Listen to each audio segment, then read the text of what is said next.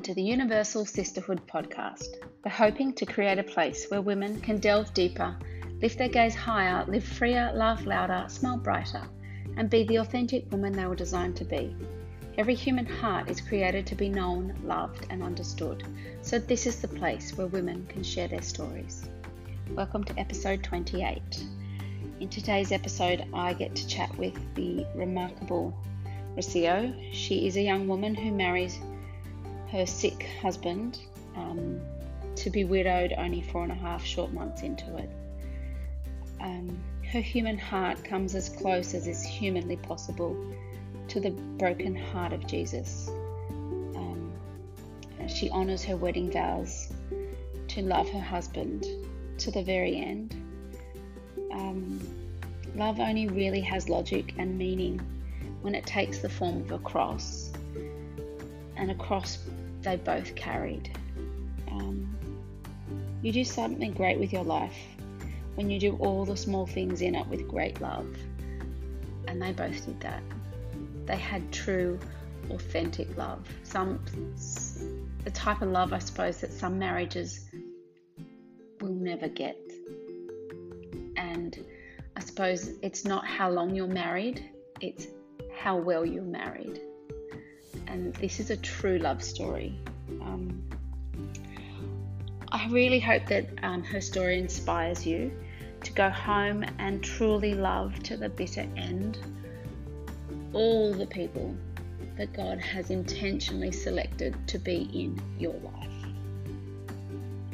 You're going to need tissues, but you're going to love listening to the love story of Rocio and Andy.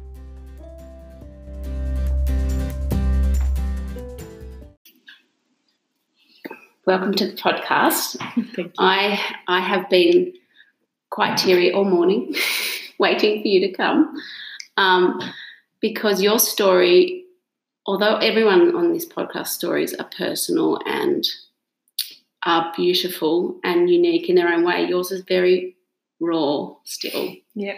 And new. So I would love to introduce Rocio to the podcast. Welcome. Thank you. You're a very brave woman and you're here to tell your story. So just before we dive in, can you just say who you are and where you're from? And Yes, I'm Rocio. I'm Mexican. Mm-hmm. I came beautifully Mexican. She is stunning. I came to Australia like 2 years ago, and I'm not sure I'd start now. Yeah, go for it. I came because of love. So I met Andy. Sorry.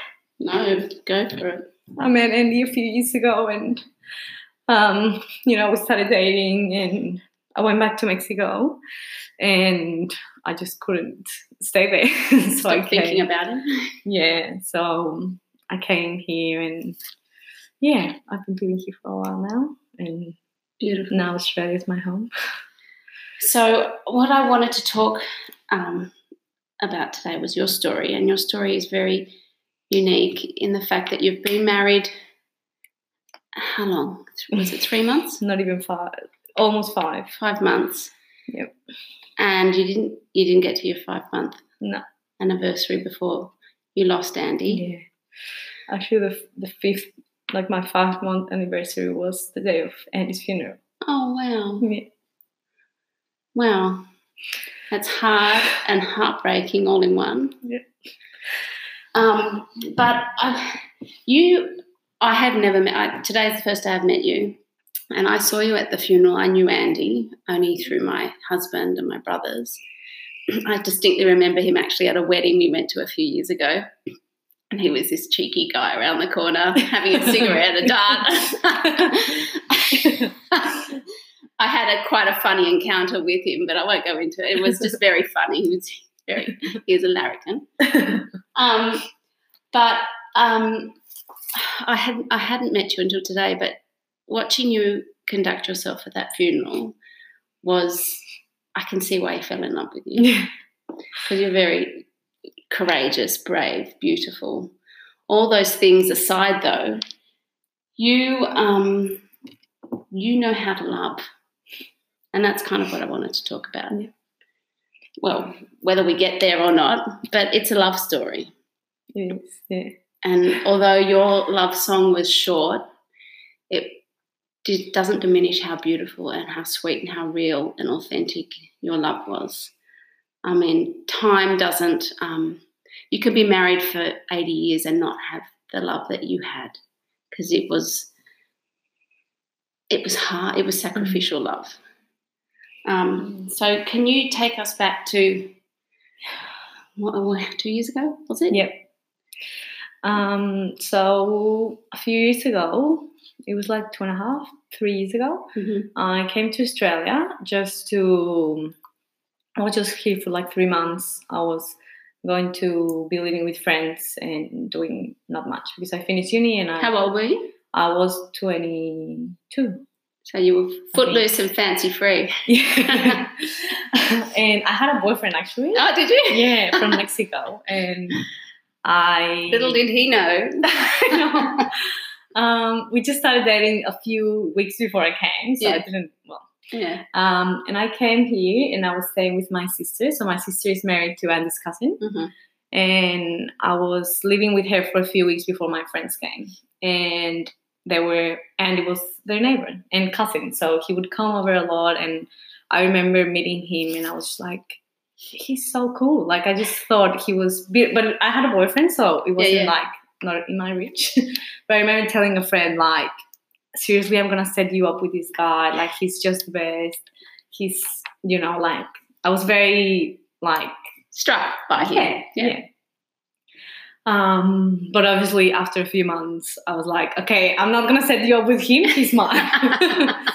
Actually, yeah. So I didn't break up with my boyfriend because of Andy, but I just broke up with him. Like it just didn't work. And actually, a few weeks after I met Andy, he was diagnosed with cancer. And what kind of cancer did he have? Esophageal. But then, like the diagnosis wasn't very good. So actually, he didn't have like that much time at the beginning. Wow. But then he started chemos, and things were going well. Yeah.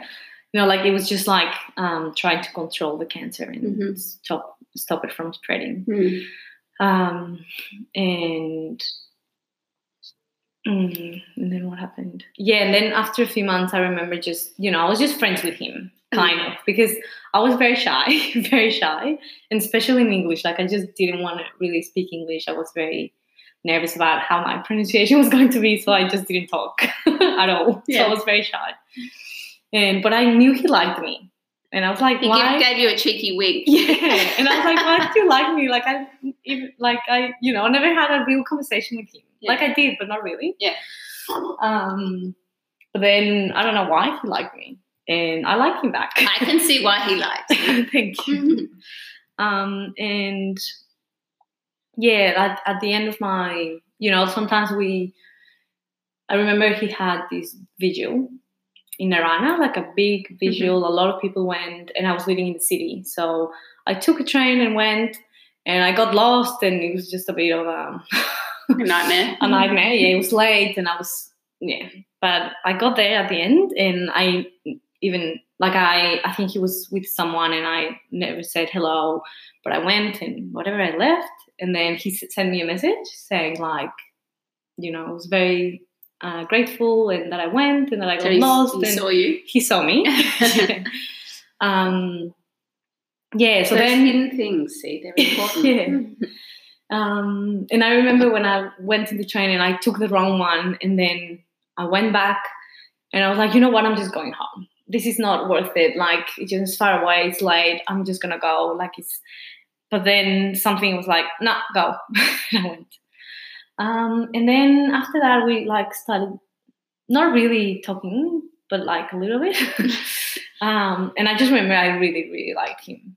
And I was with my auntie my last day before I went to Mexico, and he texted me and saying oh, I know it's your last day. I really want to say goodbye.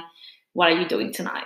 And I'm like, I was like, look, I was just so excited showing my auntie because she knew I liked him. And, you know, I had plans with friends and I canceled it. I was like, I'll see you later. I'm just going to go to this thing. And I went, so when he got diagnosed, he started having rosary groups on Wednesdays. Mm-hmm. So it was a Wednesday and I went to the rosary thing. And I got there and he didn't talk to me at all. And I didn't, I think we're just very nervous. It was like, you know, when you were 14 and you don't know what to say. I felt like that. So the rosary group was at his house? At his house, yeah. And this was your last night? My last night. And he didn't talk to you? No. I remember we were in the kitchen and there was a few people around. I think it was because there was a few people around, so it was a bit weird, I don't know. And I just saw him looking at me and I was looking at him, but then I got nervous and it was just weird. So we didn't even talk. Yeah. And then I left and, you know, I was writing him a text saying, you know, oh, I'm terrible with words. Sorry, I was so nervous, but I just wanted to say that I really liked meeting you and I hope everything goes well, you know, and I would love to hear that, how things are going. Yeah. And before I sent it, he sent one saying practically the same. So it was very good. Yeah. And then I went back to Mexico and we was talking for a little bit. So you smiled all the way home on the plane? Yeah, I did. And we were, you know, talking a little bit just about things. And then my sister was pregnant again. And she was having a bit of, I don't know, she just, she had a 1-year-old and she was pregnant and she had a difficult pregnancy. So she was like, Mom, please. Help. Yeah. I can't afford a nanny. Help me pay for it or just send one of my sisters because I need help. So I was like, okay, I can go. Did you put your hand up? Actually, it worked out well because my other sister, she had something planned for that summer. Is she older than you? She's younger than you. Mm-hmm. So I was like, well, I'll go. And I came and... How long after was it? It was 5 months okay. after, yeah. But were you communicating between We were, yeah. At the beginning, not that much, but then when it, when he knew you were coming out.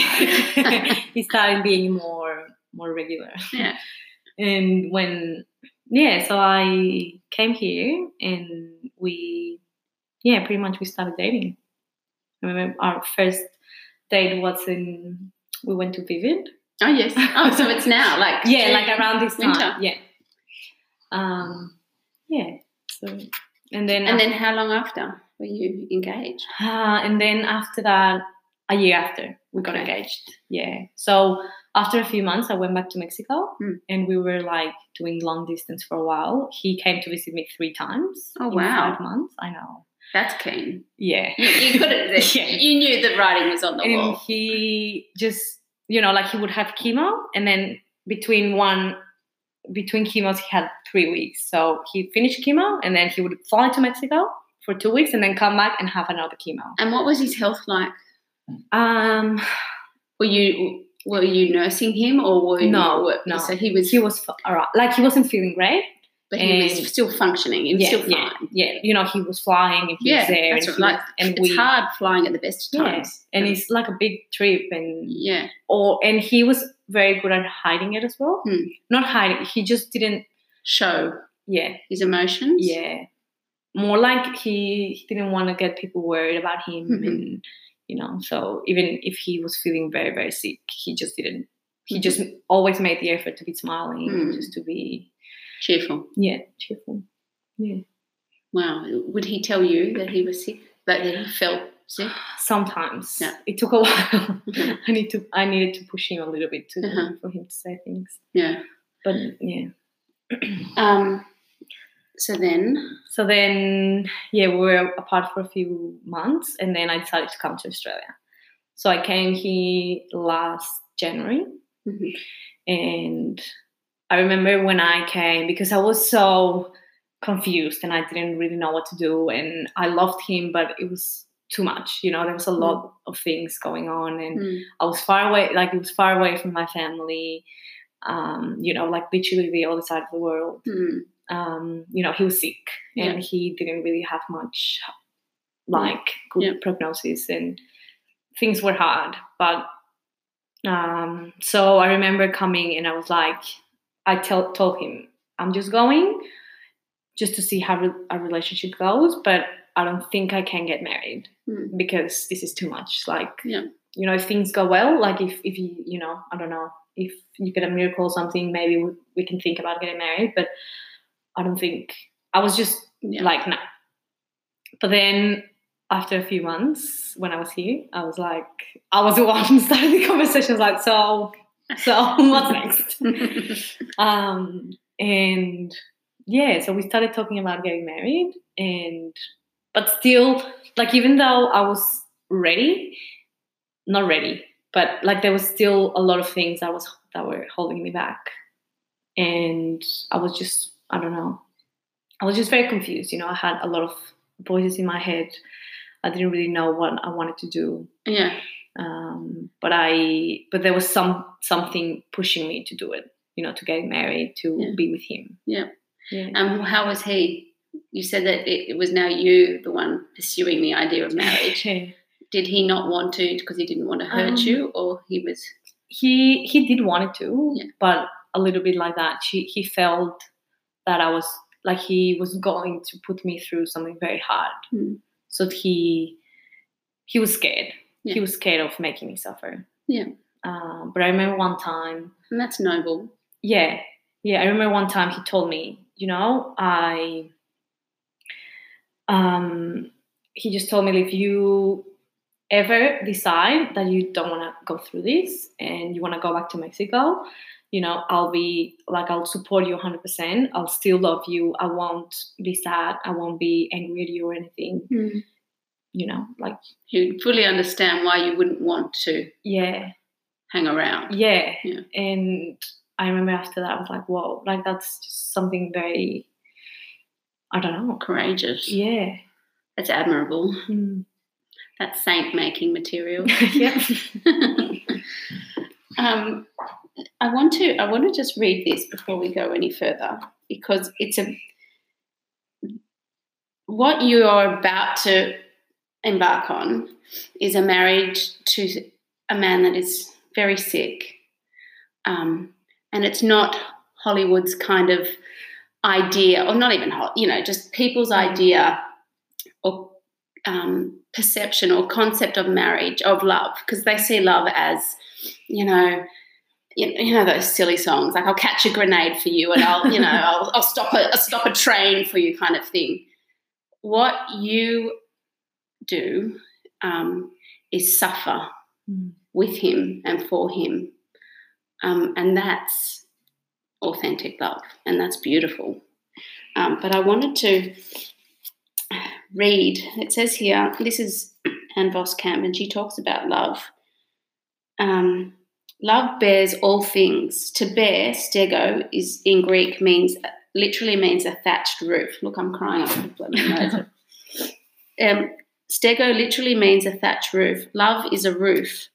Love bears all things like a roof bears the wind and the rain, like a roof that bears the burdens of lashing storms, brutal heat, like a bucket poured right out that could make a roof over your head to absorb storms.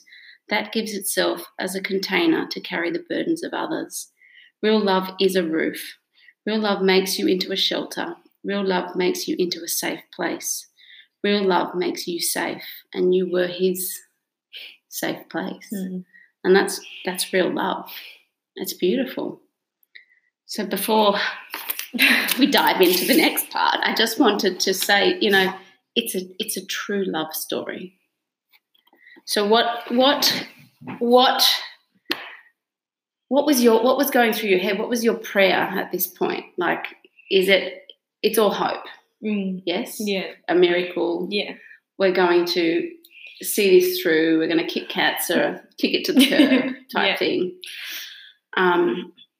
And were you living day by day, or did you want to see the future, or you just couldn't bear looking that far ahead? No, I think I saw the future too much. Like, I was always worried about what the future would hold. So, like, the main reason I didn't want to get married in the first place was because I thought that being married would make everything way harder. Mm-hmm. Like when he passed away, Mm-hmm. I was going to suffer much more if he was my husband than if he wasn't.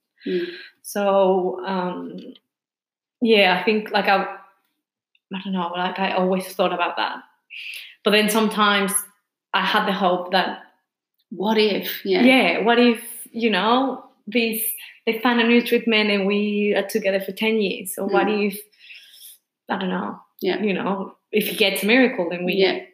So I think one of the things I was like, you know, I was thinking like, what if this happened? You know, what if I get married and he dies and I feel horrible? But what if I don't marry him, and what's going to happen? Like, how am I going to feel? And I think that was a big push. As in, I've abandoned him. I've let him down. Yeah.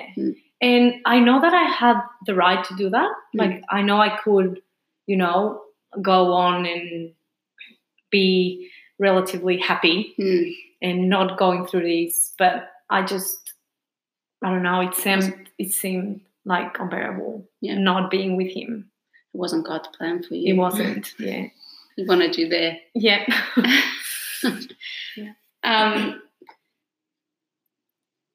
So when does your so does it become a prayer of surrender, trust? Yeah, a little bit. I'll do your will. I was always like, please help him, like, please, you know, give us a miracle. But if it's not, like, I'll just... Help me to accept it. Yeah, I feel like I always prayed, since even years before Andy, I would always be like, I know you want something of me. If it's hard, I'll do it. Like, I don't care. Like, I'll just do what you want from me.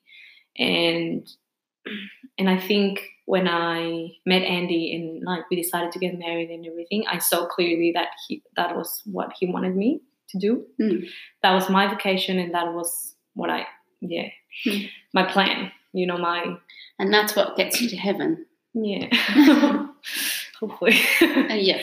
And that's what it kept me that's what kept me going, I think, because I was scared. I was very, very scared, and I was confused. And sometimes I just remember being, you know, always changing my mind, saying something, and then a week after I was like, actually, I don't know. And I remember one time, as in marrying, not marrying, or... or like coming to Australia, not coming, not coming.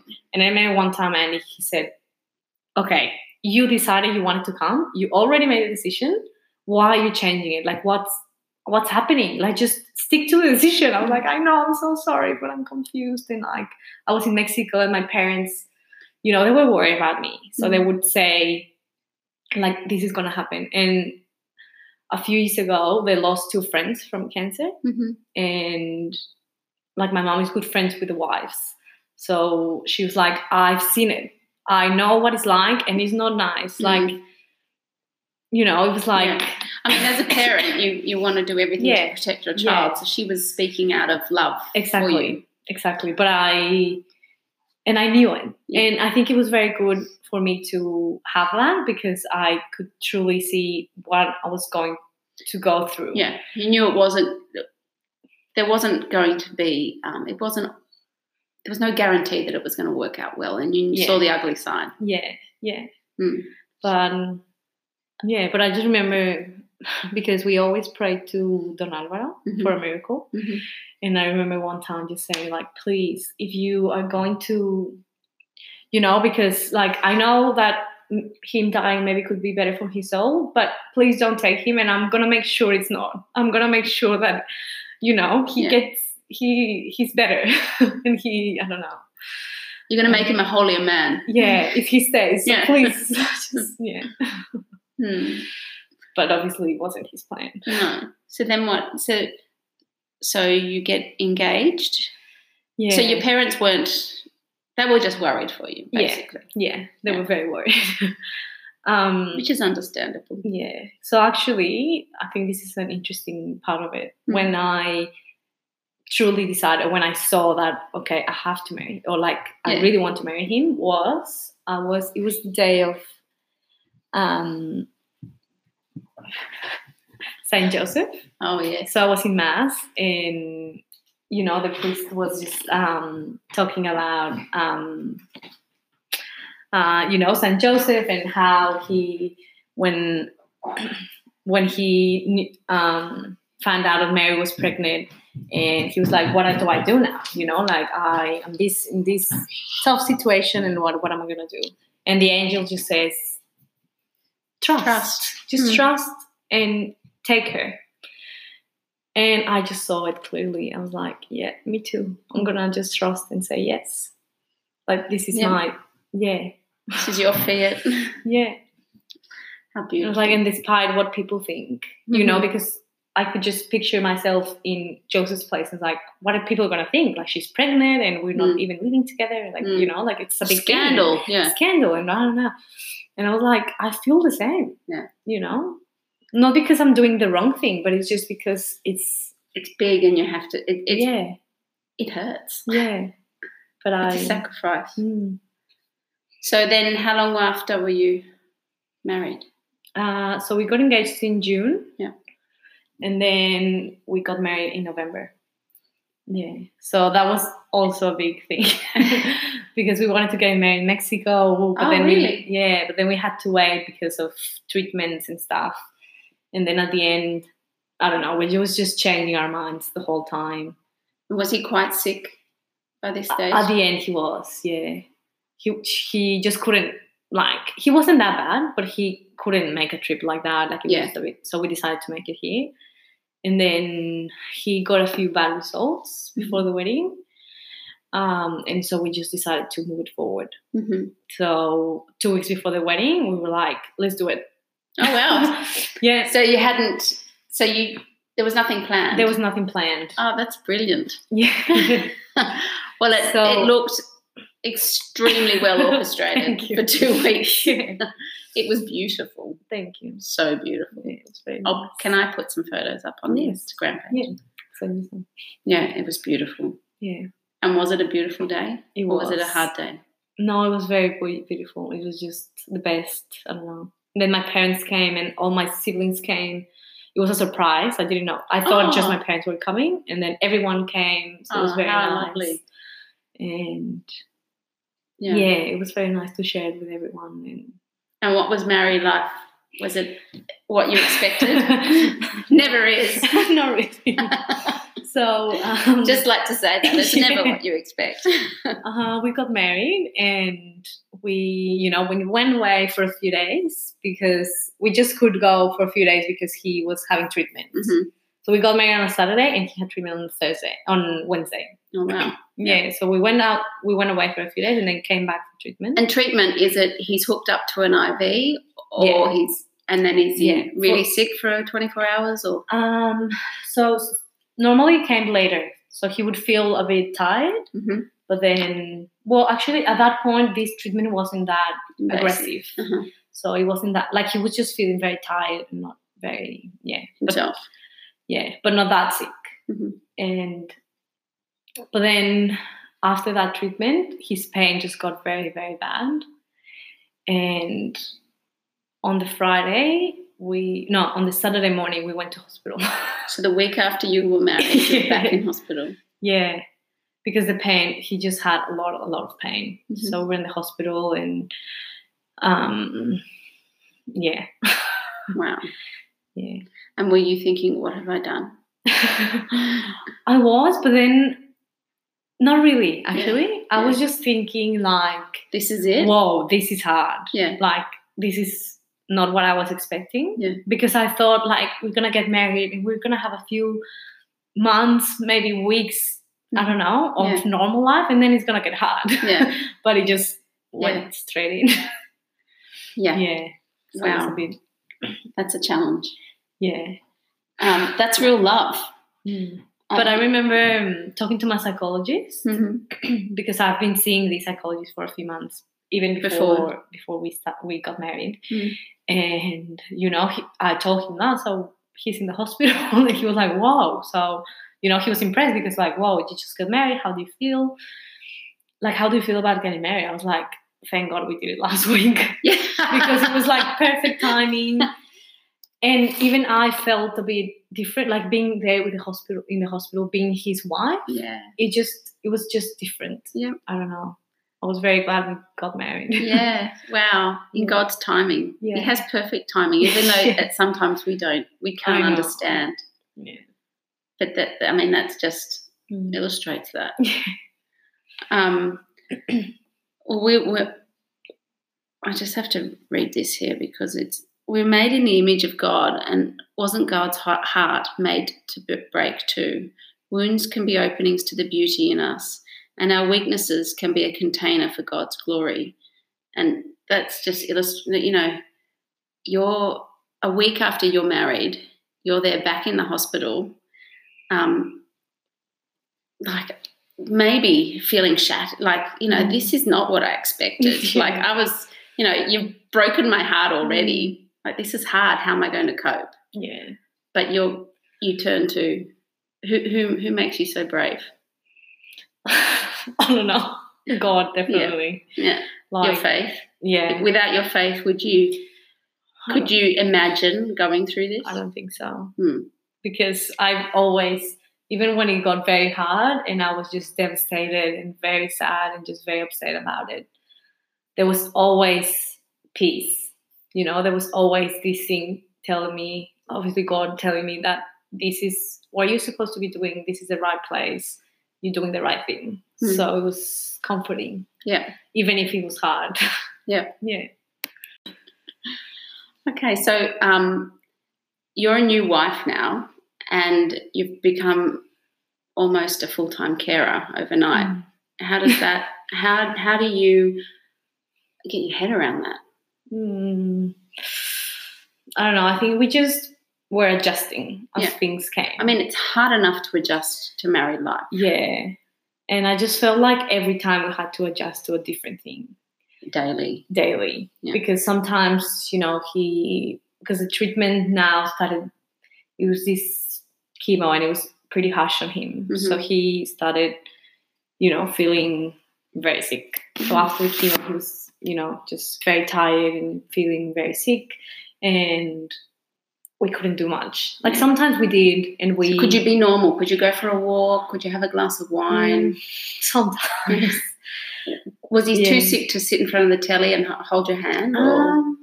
No, we could do that. And I don't know. I think it like the first month, I think it was just a lot of up and downs. So, like that first week he went to hospital and the pain was just very, very bad. So he was on morphine. So the morphine makes you very, very tired and just like numb, like he wasn't feeling anything at all.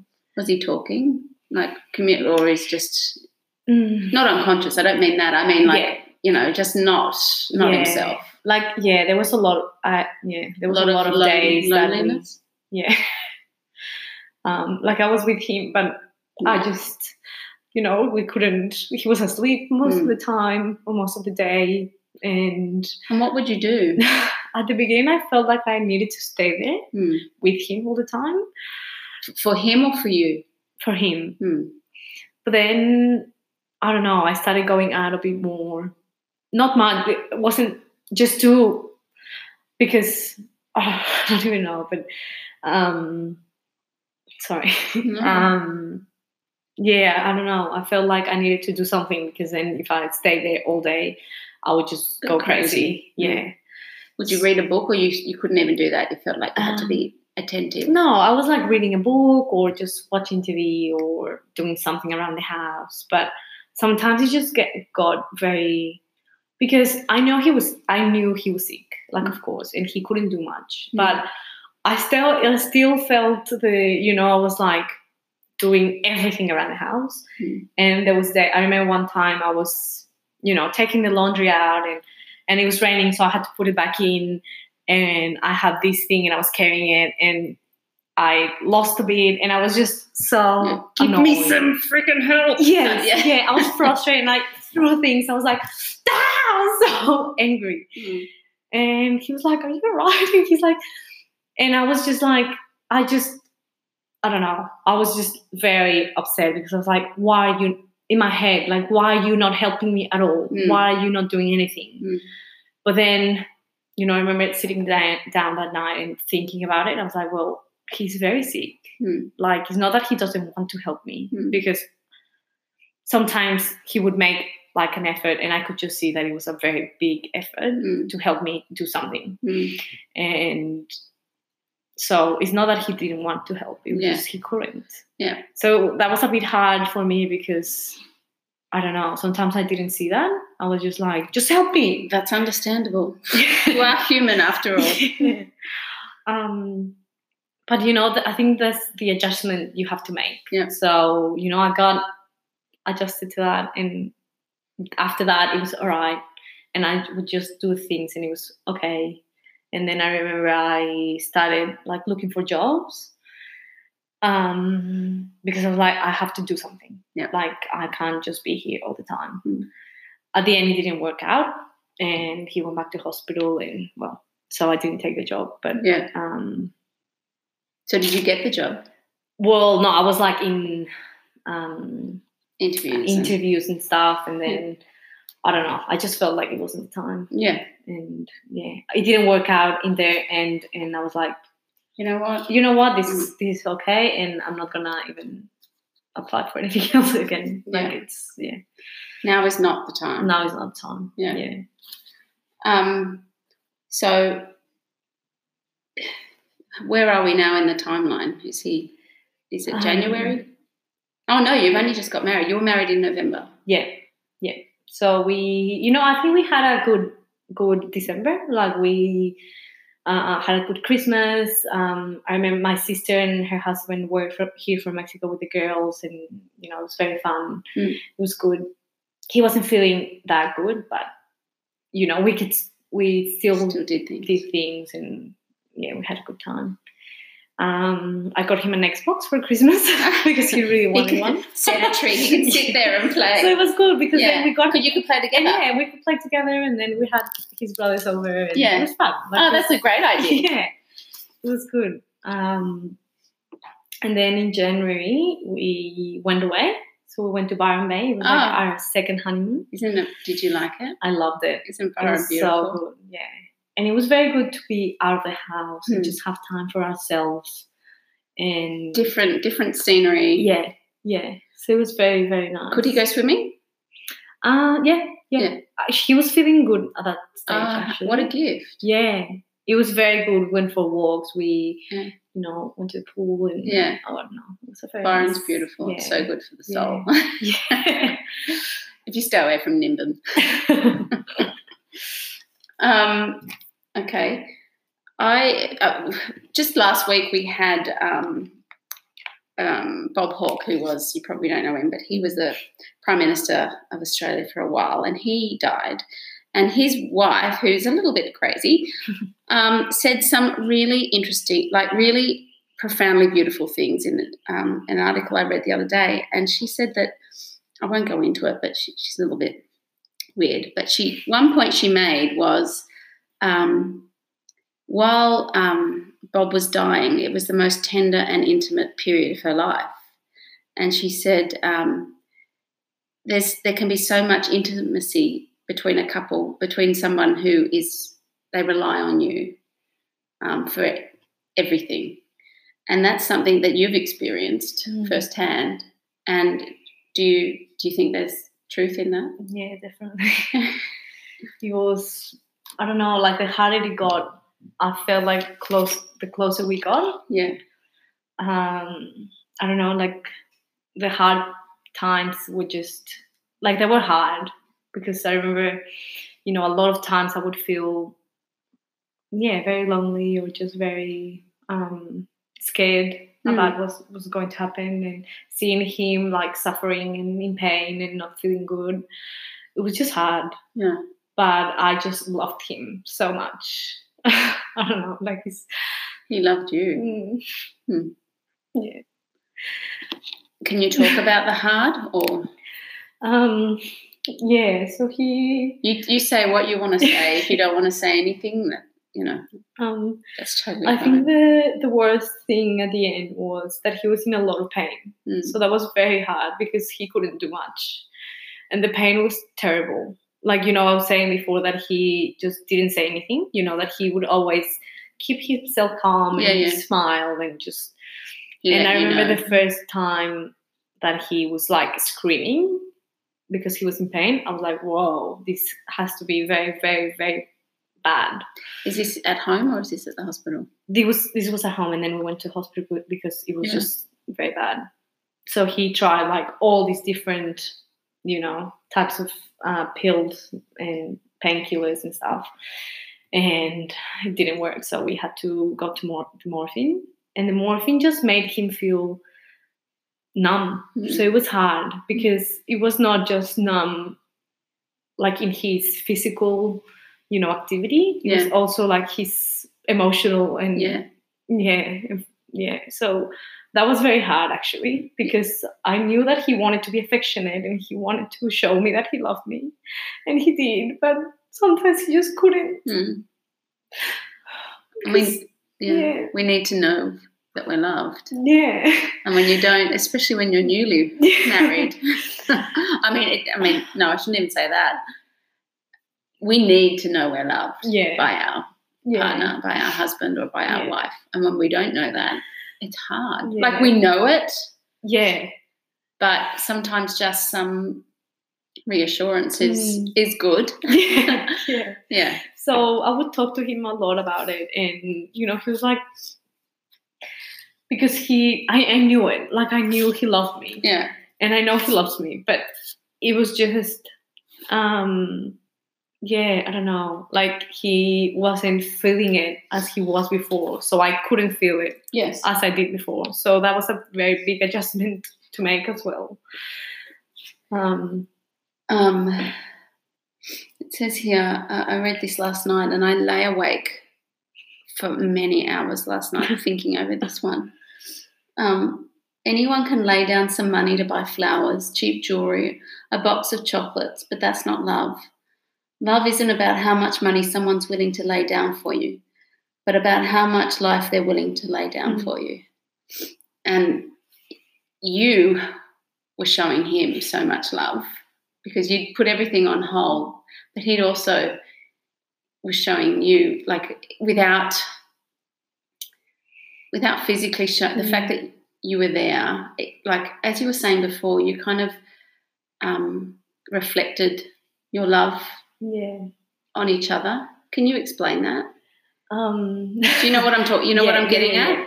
So I don't know. I feel like before Andy, I was just very insecure about myself. I didn't really have that confidence in me, and I didn't. But then when I, gave myself to him in that way, in like I gave my whole life, I just saw, like my, I don't know how to say it. Just say what, and you know what? When I gave my love to him, I could see that love that I gave reflected back to me. And now I love myself much more than I did before, because I don't know, I could see what I was capable of giving. Yeah. And of course, because it was also giving back. And receiving as well. Yeah. And it's that vulnerability. Yeah. Because when, like, you give, even with the fear of being rejected, like when he's sick at the very end, not that he was wanting to reject you because he didn't like you, but he just didn't have it in him, but you would still give love without feeling it. But there was a knowing, the reflection of what you were giving him was being reflected back, even though he couldn't. I don't know if I'm making myself clear, but I just, like, last night I was, I read it somewhere once before. We love them when they least, not that they least deserve it, but when they can't show it back even more, because that's when they really, really need it. Yeah. And you just, personified that. That's beautiful. Okay. So I'm going to take a deep breath. How do you say goodbye to somebody that you love? I don't know. I still You don't. haven't. Yeah. You don't? I don't. I'm asking you as a. Yeah, I just couldn't. I remember the last few weeks in hospital. The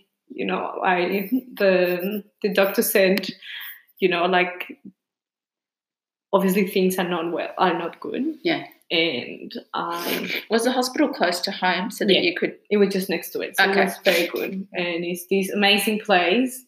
Everyone was so good. They make you feel like, even if it's a hospital, even that hospitals So well. The smell and like it's not very nice. Yeah. But this one was different. It's just, it made you feel like a home. And they put a bed next to his bed so I could stay there, and it was just How homey. often would you stay there? All the time, or would you? The last 2 weeks I stay there. Mm-hmm. Yeah. And it was, so when the doctor said, like, I think it's going to be weeks, that was the first time they gave a time frame. Wow. And in the whole process? I think at the beginning they did, but I wasn't involved in the beginning. So, so when, so they say weeks, and I remember I was just so scared, and I remember going to mass, and I just tried to be so angry, like, why are you taking him away from me? Like, why are you, like, you knew this was going to happen. Why did you make me meet him and, like, go through all of this, knowing that I was going to suffer so much? But I don't know, I just couldn't be angry because I could see why. Yeah. Deep down why, but you still want to have an argument. Yeah. And not that and obviously I don't like the plan. I didn't like the way it happened. But I see that there's a lot of good that happened with it. For him, for me, for his family, for his friends. Like, there's so many people. And I keep hearing stories about how Andy touched someone's life and how it made him go back to church or, just be hopeful about different things. So much. So it's amazing. Yeah. Like, it's amazing. And you have the same effect on people too. Like, what you've done will affect many, many people and many marriages, because marriage is hard. It doesn't matter how long or short it is. It's hard. And you loved to the very end. And that's only something we can hope to do. That's what we want. And you did it. So you, the younger person in the, you did it. So we're going to be asking you questions. Well, I hope I can answer.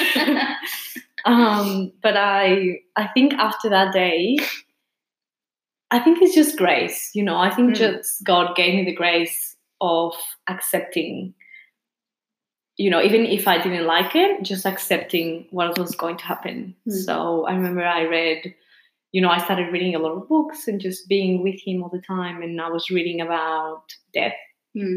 I read Elizabeth Kubler-Ross. She's very good. And I'll put that in the show notes. I'll write it down. Yeah, later. And she talks about death and how beautiful it is and, like the good side of it. So I was very at peace.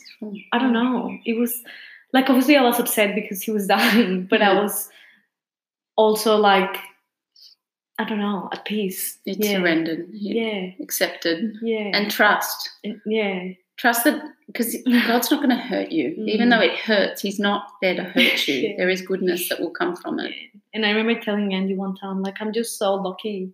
Seriously, I don't know why God loves me so much, because why am I feeling like this when... This is devastation. Yeah. And he was feeling like that as well. Like, he was just, he accepted it and he was... Beautiful. Yeah, I don't know, ready. Yeah. And I remember I wrote a letter to him and I read it like... Was he talking? Or? He was very tired. Like, he was very tired, but he was still, very, how do you call that? Cognitively. Yeah. He had all his faculties. Yeah.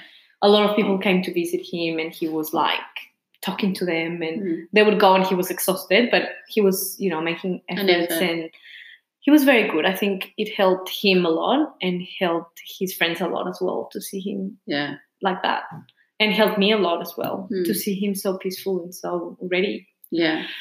And I forgot what I was going to say. That's all right. I'm still sitting here thinking of him talking to his friends, and then they leave and he's just exhausted. Yeah. Like, that's giving of himself right to the bitter end. Yeah. And he was just so cheerful. You know, I think he was. Was he a naturally cheerful person, or did this come with his illness? I think he was. He was cheerful always. Well, actually, the times I met him, it was a bit of a, you know, cheeky kind of character. Yeah. But, quiet, but I wouldn't say mischievous, but I don't know. I didn't know him, but I just saw him around, and yeah. But he was always very nice. You know, like we would be walking, and you know, there's. Like, if I go walking and I see someone, I just, like, smile at them or something. I wouldn't. And he would start a conversation with them. Like, he was very... personable. Yeah. Very friendly. So very, very nice. Oh, that's lovely. Because I think that's why he had a lot of friends. Like, there was just people coming to the hospital. And did that make a big difference to him? I think so, yeah. Do you think that kept him going for a little bit longer? Yeah, he loved it. Yeah. He just loved being around people, and it distracted him a little bit. Yeah. Yeah, it was good. And how did he die? Were you there? So that so on Friday night, this was the 12th of April, I knew things were going bad, like it wasn't great. And the doctor mentioned something about like things developing every day. So that meant that would probably be a few days. But I was not expecting it to be the next day so quick. So he was very tired, but he was all right. He just had this bad cough. And I remember that night I stayed there, and it was a very hard night, because he was just coughing and coughing, couldn't sleep, and I was just seeing him suffering, and I just couldn't stop crying. I didn't know he was going to die the next day, but I don't know. There was something that I just couldn't stop crying, and I was crying and crying and crying and just feeling terrible. Do you think he knew? If he did, he didn't say anything.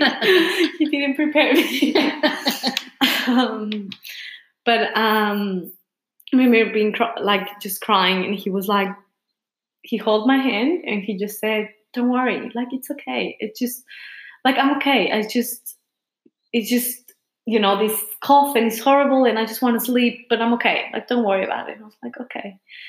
And he just held my hand and like comforted me. And it's like, okay, this is nice. And went back to sleep, and then the next morning, I just woke up and it was like a normal day. I had my psychologist appointment, so I went out, and he woke up and he's like, "I really want to have a shower." And I was like, "No, don't. Just like wait for me to come back. I'll just go out for a minute. I'm just gonna be outside, and then I'll come back." And I went out, and I was talking to the psychologist when the hospital called, and they were like, "Where are you?" I was like, "I'm just outside." And so I went back in, and the nurse just held me and said, "I think this is it. Like, I don't know if it's gonna be today or tomorrow, but it's gonna be soon. So why don't you go back to the room, and we'll call the family. I'll give you a bit of time with him. Just tell me when to call the family." So I went in, and he was just he was very confused at that point. Like he was just not. He really wanted to have a shower and get ready. He was desperate. He wanted to get ready to see his makeup. That's why. Yeah, and he said something about a lady. He wanted to make sure he looked beautiful for her. And I thought that actually in the morning, but then I was like, no, I'm just like, he's just confused. And he's mentioned something about a wedding. I have to get ready for the wedding. And then I mentioned it in the funeral. He knew. And, they always talk about heaven at the wedding feast. And here I go, I'm going again. So he knew, and he wanted to be, presentable, and he wanted to be ready. And I just went back with him, and I just couldn't say anything. Like, I was just with him and just like, I love you. And I just, I don't know. And we started saying the rosary together. And then the family came in. I still remember his parents came in, and Jane, his mom, just said,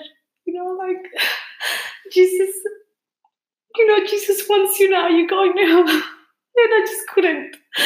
And so I just left them for a little bit, and I went straight to call my parents. And I was like, please come as soon as you can. Just come and keep me company. Yeah. I need you now. Because he's going. And then, all the siblings came. It was very nice because, he was with everyone he loved. Yeah. It was his parents, me, his siblings, and Charlie, his best friend. Yeah.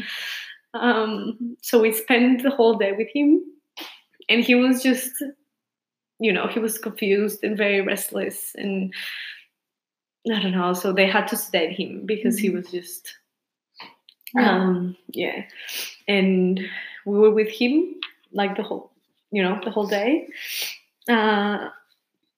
And at one point they came to move him. Yeah. And the nurses were there, and then, he did get, before I forget. He did have a shower. He did have a shower. He got his wish. The nurse and I, got him ready, shaved him and everything. So he was looking good. So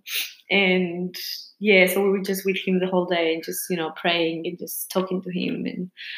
But he was I knew he was listening to us, but he wasn't, he was just unconscious. He was sedated. So the nurses came to move him, and I still remember, the nurse said, the pulse is very low. Just come and stay next to him. So I went and took him by his hand, and then he just that was it. And we were all day there. That's all you can hope for. Yeah. As dying to have the people that you love the most around you. Yeah. And you close your eyes from this world, and he opens them in heaven and sees in his cleanly shaven face Our Lady and our Lord and and the Godfather. The book I was telling you about, she the Elizabeth Kubler-Ross's doctor, she says that when you die, you have everyone that you love that have died there receiving you. So, he had a lot of people there. Yeah. I love his grandparents, Imagine like that. I've spent many hours just lying thinking about that. And that's what we want, is to get to heaven. And he lived such a courageous and holy life in the end that you helped him do that. You did. And that's all you can hope for, is that, and you've got direct line to heaven. Do you feel him? I do feel him. Yeah, obviously not in the same way. No, but and I think it's another adjustment I have to make because, I remember a few months before he died, he used to tell me, "I'm just very scared of dying and not being your husband anymore.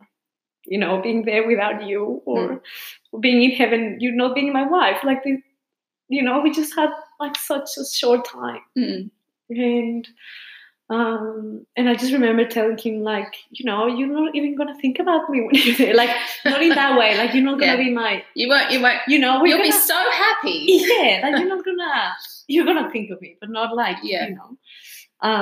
And I was like, and there's no time in heaven. So we're going to be together. Yeah. Hopefully. You will get there, my friend. He'll pull you up by your shoestrings. And then I went to the grave last week, and I was sitting there, and I was just talking to him, you know, just saying things. And I was like, you know, you were so scared of not being my husband anymore, but you know what? You're still my husband. You know, like, you're not here, but you are, in a way, and you're always going to be my husband. Even if, I don't know, if I get married again. Yeah, I've just noticed you have his ring on your Yeah. chin. I've been looking at that the whole time, and I just realised it's his wedding band. Yeah. How beautiful! Right near your heart. Yeah. So every time I think of him, I just grab it and like, you know, it's just the way of, I don't know, feel him close. Yeah. Yeah, and I was, you know, he's still my husband, and he will always like he has your heart. Yeah. Even if it gets feel like, it's like when you have children, people say, "Oh, I couldn't possibly love another person," you know, but your heart grows. Yeah. That's the beauty of our hearts, and it's when we suffer and surrender and do God's will that it grows. It doesn't get constricted. It gets bigger. Yeah. So he'll always be in there. Yeah. He's not going to be replaced. No. And yeah, so that's and like, I know he's still there. So what's it like to come home after leaving your husband, saying goodbye? That must take a lot of courage. I went back that same day, and just on my own, and I, you know, went in, had a shower because I was been in hospital since the day before, and and you know, I was alright. I went in, had a shower, just normal, and then I came out and started looking at the photos, and I was like, this is so, I don't know, I just felt so empty. You know, it just didn't feel like home. And then my parents got here, and I went with them, and I was staying in, you know, somewhere else in a hotel with them. And I went back with them once, and I was, because my mom was, you know, she's very practical. So she was like, let's start packing and, you know, moving things. And I started doing that. And I was like, no, I'm not ready. This is not, I don't know. I wasn't ready to let go. I don't think I am yet. And then when my parents left, I stayed with someone. Like, I just didn't want to go home. You wanted to be distracted, or you just want company? Or I felt like going back, it was going to be very, very hard, and I just couldn't do it. But then I went back home like 3 weeks ago, and that night was very hard. You know, just sleeping in my bed again without him. That I've done before when he was in hospital, but, you know, knowing that he was and it was just horrible. I don't know, I just missed him so much, and I was just, you know, telling him, like, I always talk to him and I always say, that's so healthy though. Yeah, and I always complain with him, like, to him, like, why do you leave me? Like, why are you there? Like, I don't know. And I could just hear him saying, we're going to be okay. He always said the same before, you know, we're going to be okay, I got you. And I just couldn't stop laughing at the end, because I was like, just, you know, you always trying to make me feel good. Just let me be sad. But it was amazing because I could hear, like, you know. He spoke directly to your heart. He spoke directly to me. Yeah. How beautiful.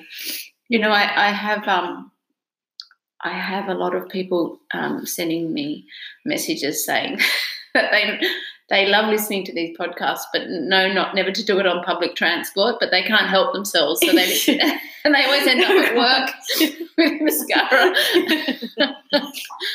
So I just, sorry, but this is beautiful, and you have to listen. I know, even if we don't fully understand what God's doing in our lives, especially when there's pain and there's suffering and there's confusion and there's a challenge.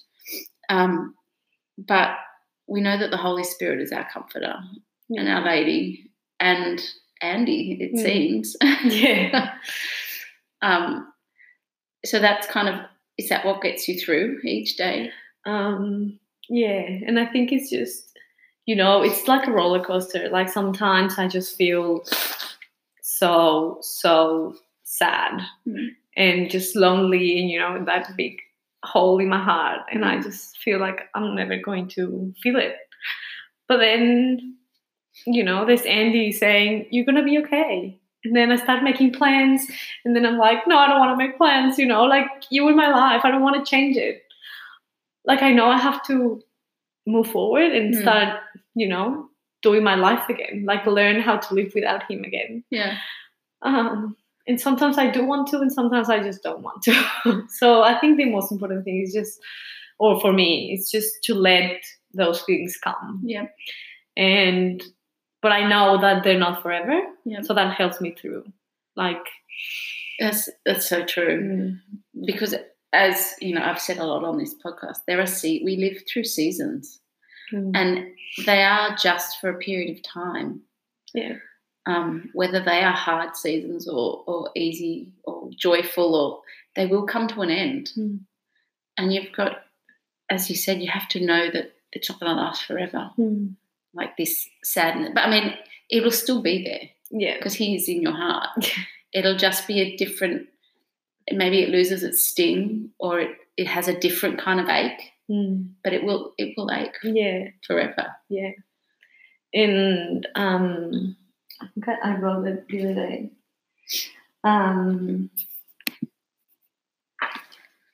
Oh man. Can I read it? Yeah, go for it. I wrote I lost my best friend. The love of my life, the only one that held me through in hard times and encouraged me in good ones. So, and now I just have a huge hole in my heart. Because I know I'm never going to be able to see him and talk to him again. But I know with time I'm going to learn how to live without him here. And I'm going to learn how to fill that hole with his presence, with him just in a very different way as he was before. And now I really look for that. I know I can't have it, but I really look for just a conversation or just something. So I always ask him, when I start making plans, I'm like, what do you think about this? I always try to involve him because he was the only, He was part of your life, such a big part of your life. And he was, he helped me a lot through everything, and I don't know. I read something the other day on grief, last night actually, and it was that, and it kind of goes back to what you said before when he spoke to you and saying, I've got you, you'll be all right. Time, you lose, you're grappling so much to remember their face and their details, and even the photos, you kind of study the photos so that you don't miss a thing. But it comes foggy over time, what they look like, and you look at photos and you think, did they really, was it really like that? But you never mistake their voice. And their voice is so, you can hear it. Yeah. And when you said that, I thought, well, maybe that's true. Because, I've never experienced grief like that. Yeah. Because my babies, I never heard their voice. So I don't know what they sound like. But it's probably true. Yeah. And that voice will carry you on. All right. Now I'm going to compose myself. You're incredibly courageous and brave and vulnerable, and you will help so many women because although it is unique to you, many women will lose or have lost their husband, and your words and encouragement will help them. So thank you very much. No, thank you. You feel like you're my sister over there. I have to get up and give you a hug in a minute. We're across a table. every fibre in my body while you were talking was like, no, sit down. You can't go over and give her a hug. I'm glad you didn't, because I would just lost him. Well, I will when I turn this off. So thank you so much. Oh, thank you. It is a true love story.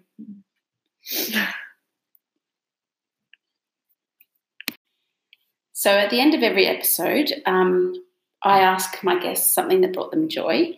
And I know death is often not seen as joyful, but you're smiling at me right now. So there must be some joy still in there. Something sparked joy in you, and it quite possibly could be suffering. Yes. I feel, I've heard this the other day, and someone saying that you can have, periods of your life when you're very sad or suffering, but you can't, you can have joy at the same time. There's like two things at the same time. Yeah. One is suffering, feeling lost, and, just sad. And there's another one that you feel happy because purpose, meaning. Purpose. Yeah, exactly. So I there's moments that I just feel very, very, very sad, and I feel very lost, and I just don't know what to do, and I just don't even know how to feel. I'm just crying and crying, and I just feel, I don't know. And then deep down, that happiness, that happiness, because, and I think it comes back to gratitude as well, because I'm very thankful, because I had an amazing husband and I had an amazing time with him. And moving here made, and, my whole experience, I found amazing friends, an amazing new family. Like, I'm very lucky, and I'm very, I have a lot of joy in my life. That's beautiful. So is that what brought you joy, Andy? Yes. And what he kind of, it wasn't just him, it was all these other things, and getting to know yourself. Yeah. Through suffering with him. That's beautiful. Well, mine doesn't seem half as good. Mine's just a song by Hillsong. It's I Surrender. But I have been listening to this because I'm, we all go through seasons, and I'm in a season at the moment which is hard. It's not like yours. It's still hard, and you just have to surrender and hand it all over. Yeah. Because that will give you the ultimate joy. Yeah. Thank you so much for talking to us. Thank you.